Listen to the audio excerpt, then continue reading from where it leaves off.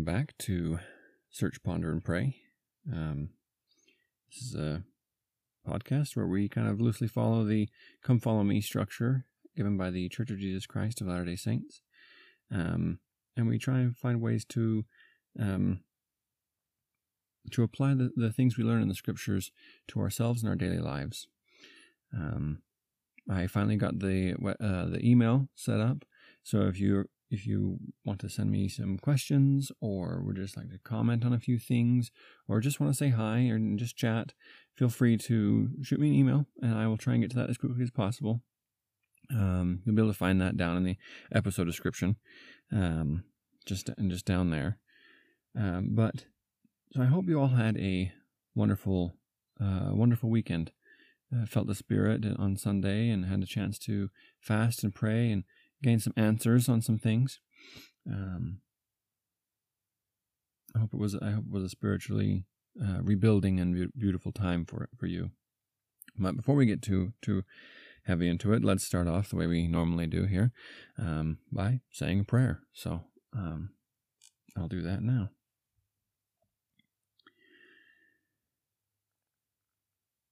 Our dear Father in heaven, we are so very grateful for the opportunities that lie before us this day. We thank Thee for the power of the Scriptures, and we thank Thee for Thy loving care and concern in our lives. We ask Thee, dear Father, as we study these, please help answers to the questions that we have, solutions to the problems in our lives, to come to our minds and our hearts. Help us to see the correct path forward. Help us to know how we might be of better use to Thee and to those around us. Give us the strength and the guidance we need for today, and help us to live up to what Thou hast given unto us. We plead for forgiveness of our sins, Father, and we say these things ever so humbly in the name of Jesus Christ. Amen. All right. So, today we are, this week we are studying in Hosea and Joel. So this is kind of where it gets a little bit confusing in the Bible sometimes when you have, these are the small prophets, they're called, because their books are a little bit smaller than some of the other books, and they were put all kind of grouped in the end, even though that's not where they go. I hope you remember, you know that the Bible is not ordered chronologically. The story of Daniel comes much later than the story of Hosea. In fact, if you jump to the Old Testament student manual, there's a part where it talks about that it probably happened either contemporarily or before Isaiah. So this is a long time. We're going way back in time now, and that's just kind of how they decided to structure the Old Testament when they were compiling it all together. So Hosea comes much earlier. So that if you're trying to figure out, well, why is God talking about the things He's talking about, and why are they being warned of certain things? I thought we'd already had this happen. You're right. We're jumping back in time. So, Hosea. If you know the story, a little bit of the story of Hosea, it might be unsettling to you, and I think it's unsettling for a lot of people. A lot of people try and wrap their heads around how this story all happened and why it happened and if it really even happened. So let's jump in with chapter 1. Today we're going to try and get through chapters 1 through 3. We'll see what happens. If you look on the Come Follow Me, I believe it asks us to study 1 through 6, and then 10 through 14, and then the whole book of Joel. We will study, we'll for today, we'll try and get through 1 through 3. I've kind of tried to chop those up to see if we can kind of get the whole suggested reading in. But we'll kind of see where the Spirit leads us. We'll see where we're led this week. I look forward to the spiritual feasting that we will most assuredly have. So let's jump in. Chapter 1. Chapter 1. The word of the Lord that came to Hosea, the son of Beeri, in the days of Uzziah, Jotham, Ahaz, and Hezekiah, kings of Judah, and in the days of Jeroboam, the son of Joash, king of Israel. The beginning of the word of the Lord by Hosea. And the Lord said to Hosea, Go, take unto thee a wife of whoredoms, the children of whoredoms, for the land hath committed great whoredom, departing from the Lord. So he went and took Gomer, the daughter of Diblaim, which conceived and bare him a son. Hit the brakes right there. That's where the problem comes. If you don't know the story of Hosea, that's where the problem start to happen with the book, as to whether or not it really happened. All of those things. So let's jump over to the commentary. And the first thing that pops up after the little introduction in the Old Testament student manual is it basically covers the whole book of Hosea. This little section 10-2, the manner of prophesying among the Jews. Nephi said that to understand the writings of Isaiah, one has to understand the Jewish way of prophesying. The same is true with Hosea, because he, like Isaiah, made extensive use of metaphors and symbolism. Each chapter contains at least one metaphor, and all need to be seen against the background of Israel's history and tradition to be understood. So, it kind of goes on to talk about the symbolism of using the marriage covenant in his teachings, and how that was what God was trying to convey to the people of Israel at that time, of their idolatry, and what their covenants were supposed to mean to them, and what they did mean to God. So we jump down to 10-3. Who was Hosea? So the superscription of the book informs us that Hosea was the son of Beeri. Unfortunately, we know nothing about his father. The Hebrew name of the prophet, Hosea, signifies help, deliverance, and salvation, and is derived from the same root as the names of Joshua and Jesus. By reason of numerous illustrations in the prophecy to the northern kingdom, it is commonly supposed by commentators that Hosea was a native of that commonwealth. Which, as it says, the superscription further informs us that Hosea was a prophet in the days of Uzziah, Jotham, Ahaz, Hezekiah, the kings of Judah, and in the days of Jeroboam and Joash, king of Israel. Jeroboam II, the king of Israel, reigned from 788 BC until 747 BC, and Hezekiah, the last named of the kings of Judah, began his reign in 725 BC. We may not be far off from the truth if we date Hosea's ministry, therefore, from about 755 BC to 725 BC. He was then a contemporary of three other great prophets, Isaiah, Amos, and Micah. So, we have that. They believe he's probably from the northern kingdoms. That's not super important necessarily. It helps us gain some understanding in the background, and it can be good to know.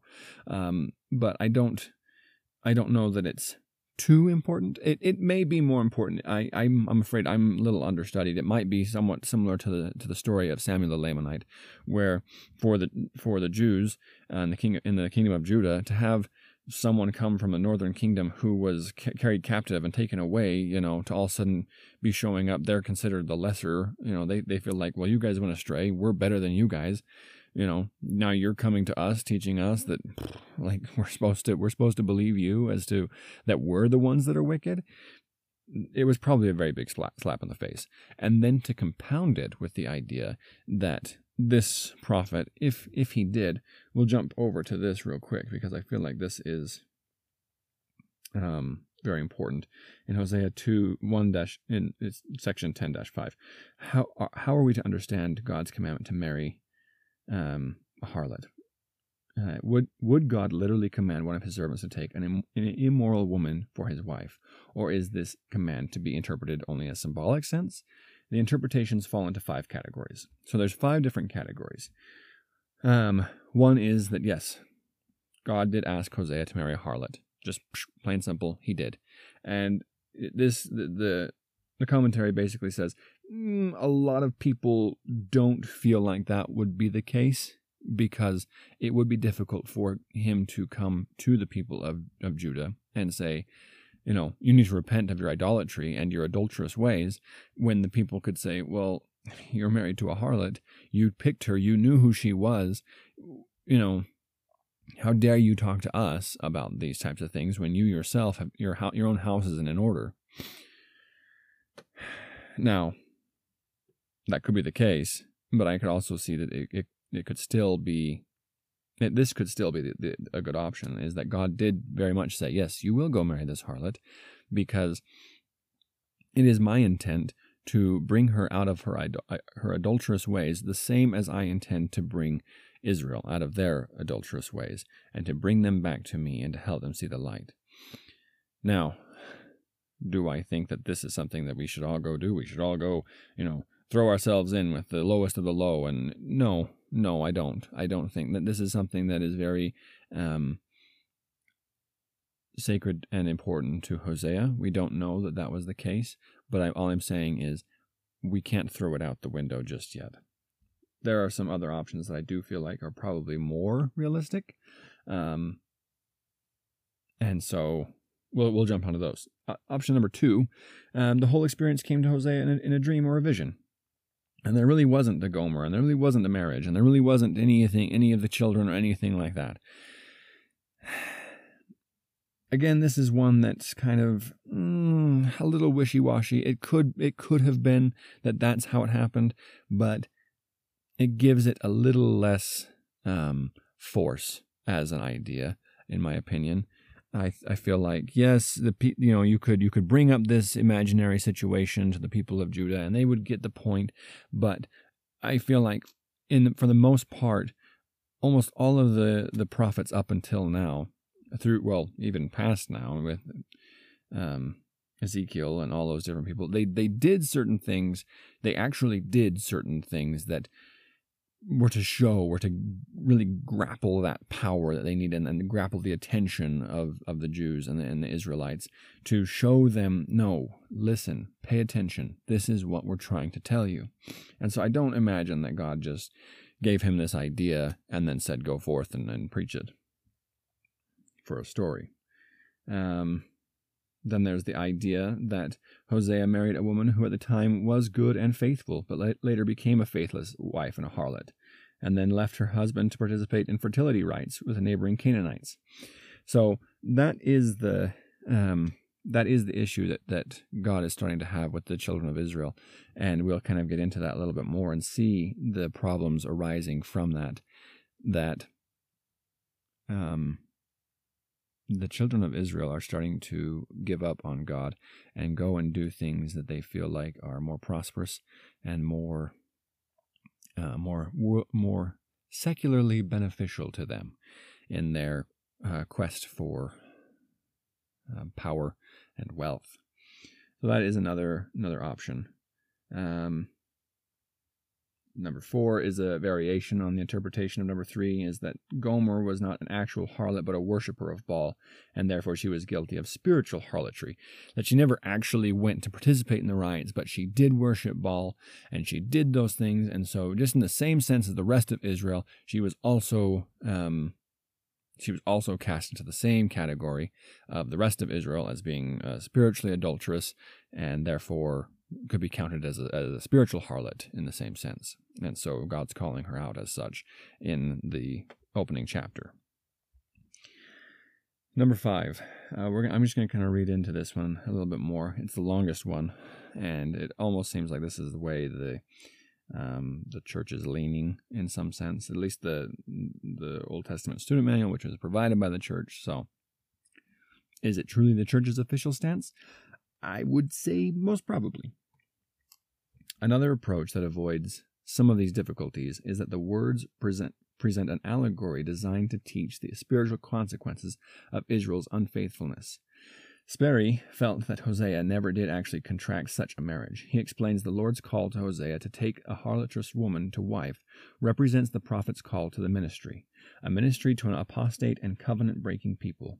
The children of this apparent union represent the coming of the judgments of the Lord upon Israel, warning of which was to be carried to the people by the prophet. The figure of the harlotrous wife and children would, I believe, be readily understood at the time by the Hebrew people without reflecting on Hosea's own wife or if he was unmarried on himself. Elder Henry B. Eyring of the Quorum of the 12 Apostles commented on this experience years before, teaching Hosea in his early morning seminary classes. The book of Hosea, like the writings of Isaiah, uses what seems to be almost poetic images. The symbols of Hosea are a husband, his bride, her betrayal, and a test of marriage covenants, almost beyond comprehension. Here are the fierce words of a husband spoken after his wife has betrayed him in adultery. He goes on through verse 13 to describe the punishment she deserves, and then comes a remarkable change in the verse that follows. At an early point in the story, in just 2 chapters, even my youngest students knew that the husband was a metaphor for Jehovah, Jesus Christ, and they knew that the wife represented his covenant people, Israel, who had gone after strange gods. They understood that the Lord was teaching them, through this metaphor, an important principle. Even though those with whom he has covenanted may be horribly unfaithful to him, he would not divorce them if they would only turn back to him with full purpose of heart. I knew that too, but even more than that, I felt something. I had a new feeling about what it means to make a covenant with the Lord. All my life, I had heard explanations of covenants as being like a contract, an agreement between one person, where one person agrees to do something and the other agrees to do something else in return. For more reasons than I can explain, during those days teaching Hosea, I felt something new, something more powerful. This was not a story about a business deal between partners, nor about business law. This was a love story. This was a story of a marriage covenant, bound by love, by steadfast love. What I felt then, and it has increased over the years, was that the Lord, with whom I am blessed to have made covenants, loves me and you with a steadfastness about which I continually marvel, and which I want with all my heart to emulate. So, at least what I am extrapolating out of this, what I'm getting out of that section was, yes, maybe so, maybe not, probably not, that there was Gomer, that there was this idolatrous wife, but what matters is the story. How we view our covenants. That's what's important. And it has been my opinion for some time, and I think it's at least in a correct direction, that as with the kingdoms, the 3 kingdoms of glory, there are 3 classes of, or multiple classes of how we worship God. And I think the idea that God is almost like some sort of employer, that we have come into a contract with him and we have said, okay, God, I am going to do X, Y, Z. I will fulfill my covenants from 9 to 5. I will work my shift. I will do my duty, and then after that, I am done. I'm going home. I don't expect me to put in any more work. I'm not part of the grind mentality, and I expect these blessings in return. Or maybe we do feel like we're part of the grind mentality, and we're going to work our guts out because we want to get what we deserve from God. That is one way of looking at it. But I think we're missing the greater picture when we look at it that way. God hasn't sat us down and said, I want to go into a business deal with you. I feel like it would be contractually beneficial to both of us if we sat down and no. God wants us to bind ourselves to him, to bind us to him, and to bind him to us through love.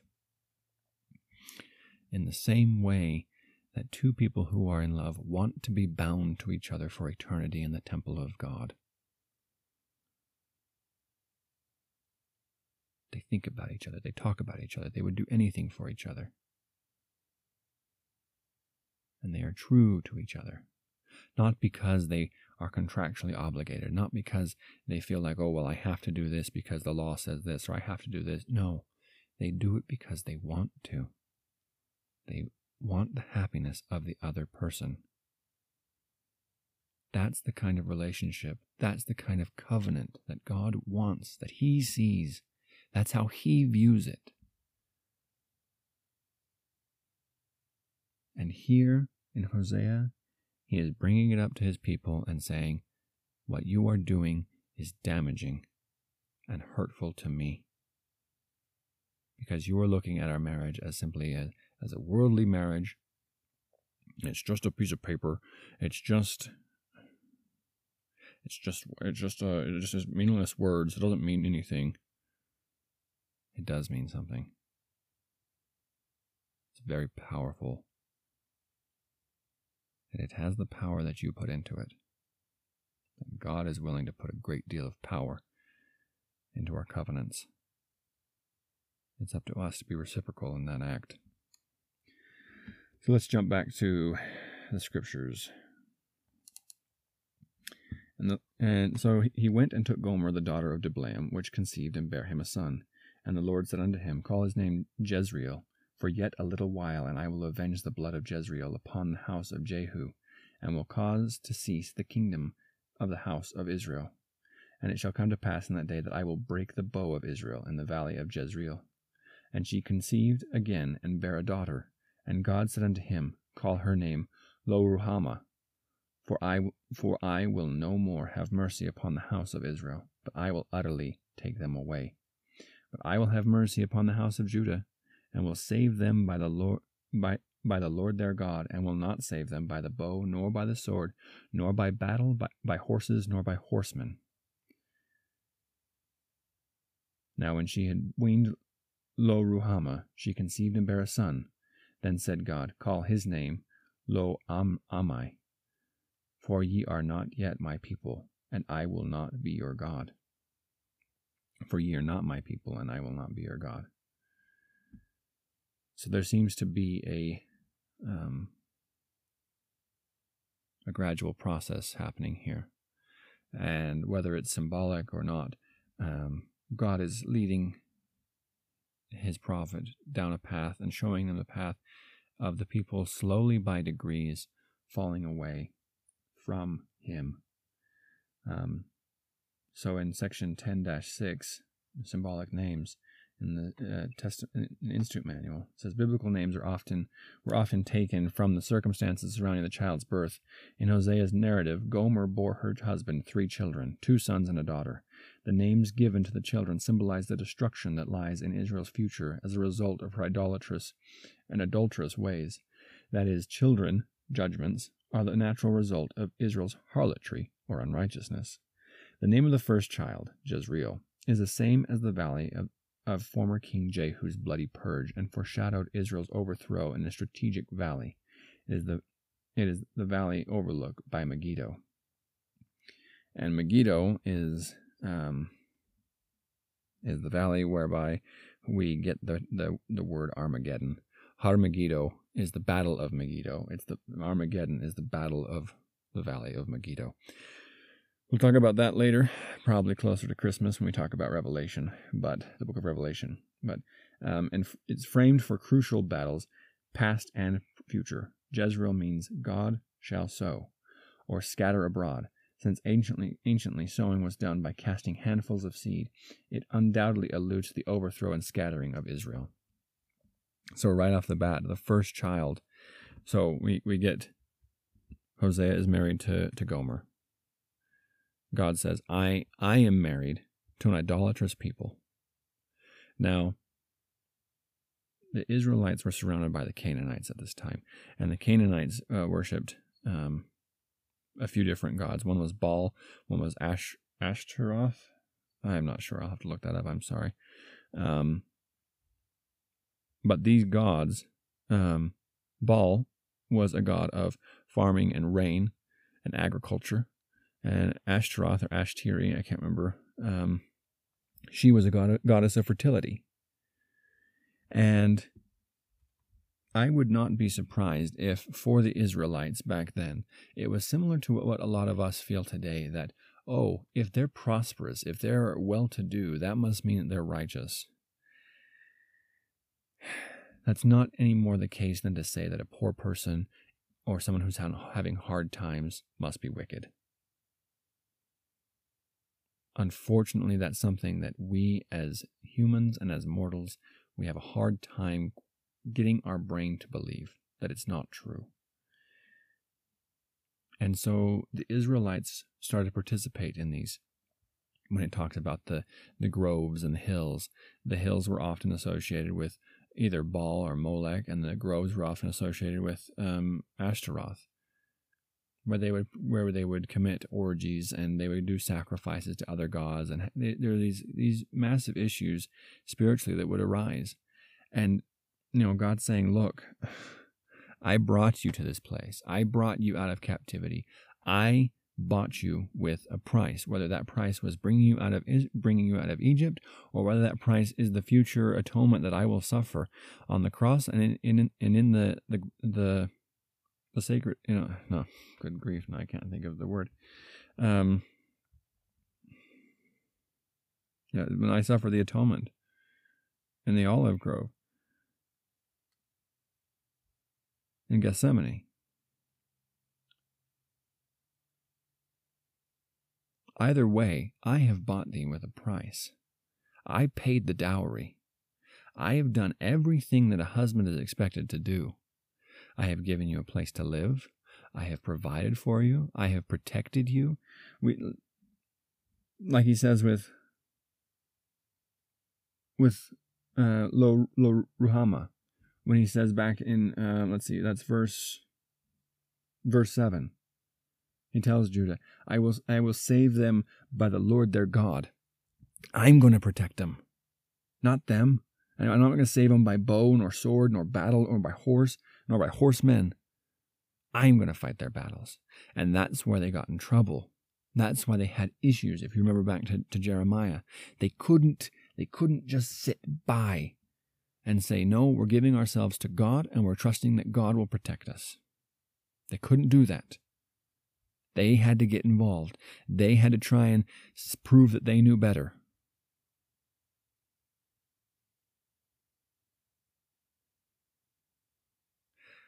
From the proclamation to the world, we know that a father's duty and a husband's duty is to provide, preside, and protect. And God's saying, I have provided for you. I brought you to the promised land. I've tried to preside for you. And you sold me for a king. You said you didn't want me, that you wanted a king instead. And I'm trying to protect you, but you won't listen and do what I've asked you to do for your protection. I have fulfilled my end. I am trying. I am reaching out to you still. Please come back. You don't understand. The name Lo Ruhamah in Hebrew means not having obtained mercy, and suggests that no amount of mercy from God would set aside divine justice and save northern Israel. The 10 tribes would be taken into captivity and led away.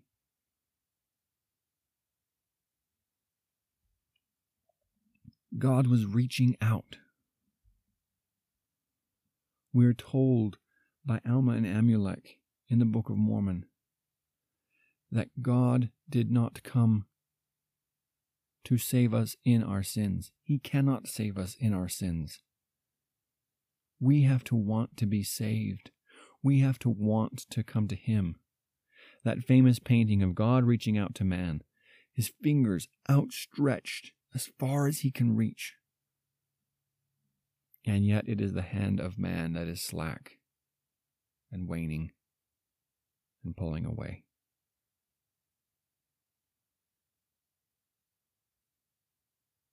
God wants to pull us up, to bring us into unimaginable glory. But He can't force us. We have to choose it. We have to come to it ourselves. God is saying, I am trying. I'm doing everything that I can. I've sent you prophets and prophets and prophets and prophets. We've gone through Isaiah. We've gone through Jeremiah. We've gone through Ezekiel. We haven't gone through Lehi yet, but he was there. Now we're in Hosea. And then we're going to go on to Joel. And then we're going to go on to Habakkuk, Micah, all these different prophets that they strove with Israel. Please listen. I'm trying to give you every chance imaginable. Please listen. There is danger coming.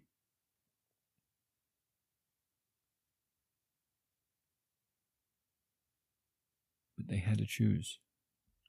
And eventually the third child, Lo Ammi, in Hebrew, not my people, is like a lament and shows that by their harlotry Israel could not be thought of as God's people. With the last two symbolic names, the Lord predicted the negative results of sin. But in the next verse, he held out a promise of hope. Throughout the book, Hosea interweaves the promise of destruction or a curse with the promise of future restoration and favor.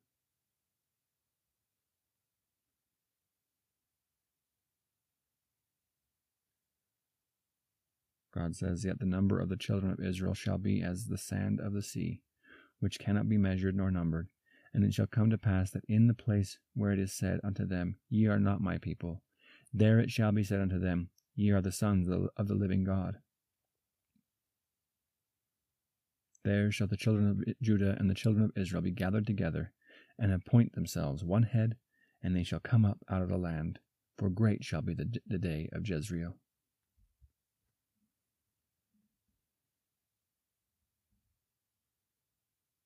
God is reaching out and proclaiming to them, the promise is still there. You still have that option. Please come back. And if you will not come back, do not hinder your children from coming back. If they seek for righteousness, let them go. Let them come unto me. God's promises are ever outstretched to us. Now,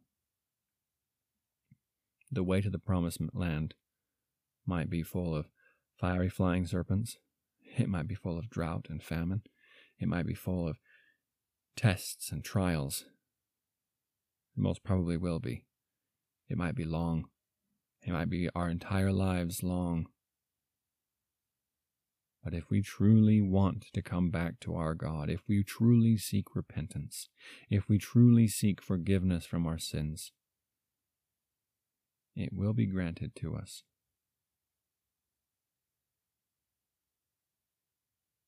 Christ has paid the price. And to those who seek him, he will grant salvation. He will sit them down and call them the sons of God and the daughters of God. But we have to strive for it. It is by the grace of God that we are saved, after all that we can do. God cannot save us in our sins. Chapter 2. Say ye unto your brethren Ammi, and to your sisters Ruhamah, plead with your mother, plead, and plead with your mother, plead, for she is not my wife, neither am I her husband. Let her therefore put away her whoredoms out of her sight, and her adulteries from between her breasts. Lest I strip her naked, and set her as the day that she was born, and make her as a wilderness, and set her like a dry land, and slay her with thirst. And I will not have mercy upon her children, for they be the children of whoredoms. For their mother hath played the harlot; she that hath conceived them hath done shamefully. For she said, I will go after my lovers that give me my bread and my water, my wool and my flax, mine oil and my drink. Therefore, behold, I will hedge up the way with thorns, and make a wall, that she shall not find her paths. And she shall follow after her lovers, but she shall not overtake them. And she shall seek them, but shall not find them. Then shall she say, I will go and return to my first husband. Then was it better than with me than now. For she did not know that I gave her corn and wine and oil, and multiplied her silver and gold, which they prepared for Baal. Therefore I will return and take away my corn in the time thereof, and my wine in the season thereof, and will recover my wool and my flax given to cover her nakedness. The Lord is trying to make it abundantly clear. your hearts and your minds are drawn out to these other gods and to these other practices.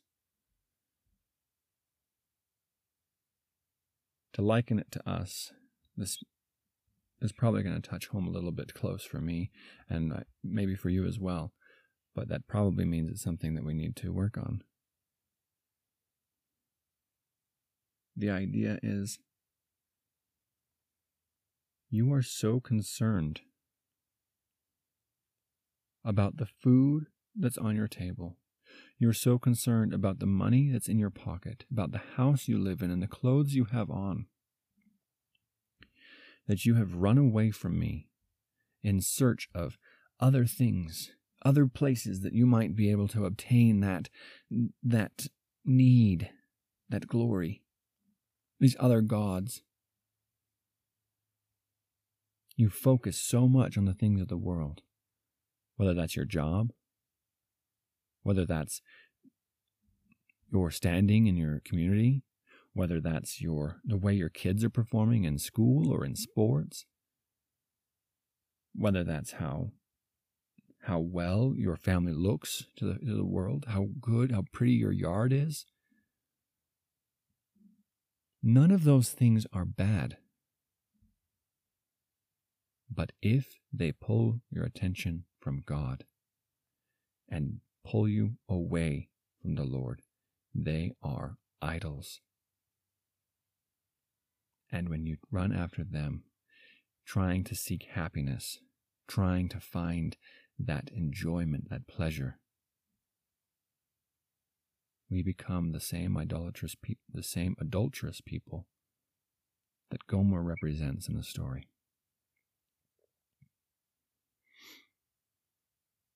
And God tells us here, if you continue, I cannot continue to bless you with the Spirit. I cannot continue to give you your spiritual nourishment. And you will be slain with thirst. I will not have mercy upon you or the things that you do. They will not have my blessing because they are the children of whoredoms. They are works and items and desires born from idolatrous and adulterous means. God will not bless sin. He won't. He will hedge the path before us with thorns and make a wall and make it difficult for us in an attempt to get us to return.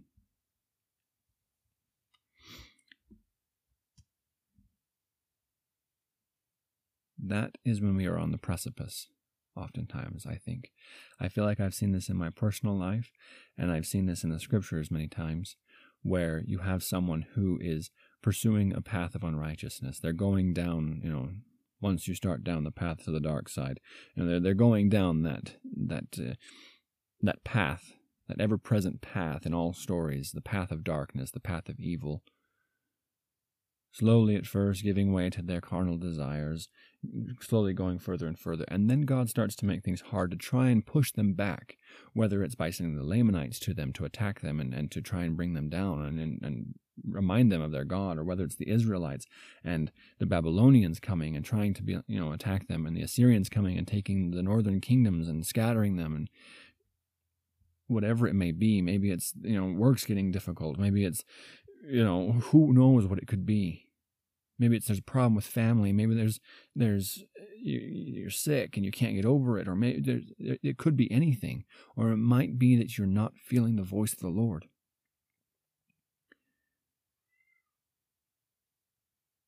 If we don't turn back to our God and repent of our ways and try and find what it is we're doing wrong, to come back to God at this time,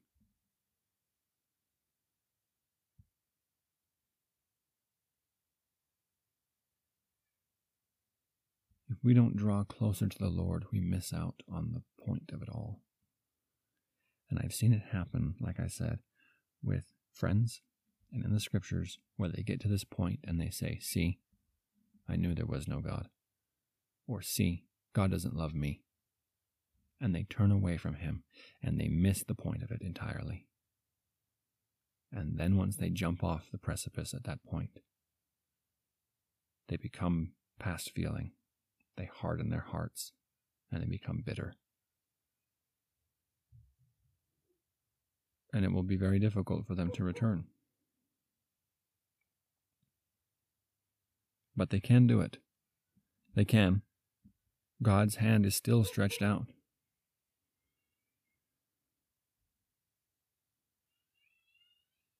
And that's my testimony to you, is that it doesn't matter how far we've gone. God is still ready to reach out to us. We must be ready and willing to do the work to return to the Lord. Because it will be work, and it will be difficult. But salvation is difficult. We are saved by grace after all that we can do. And I testify of this in the name of Jesus Christ. Amen.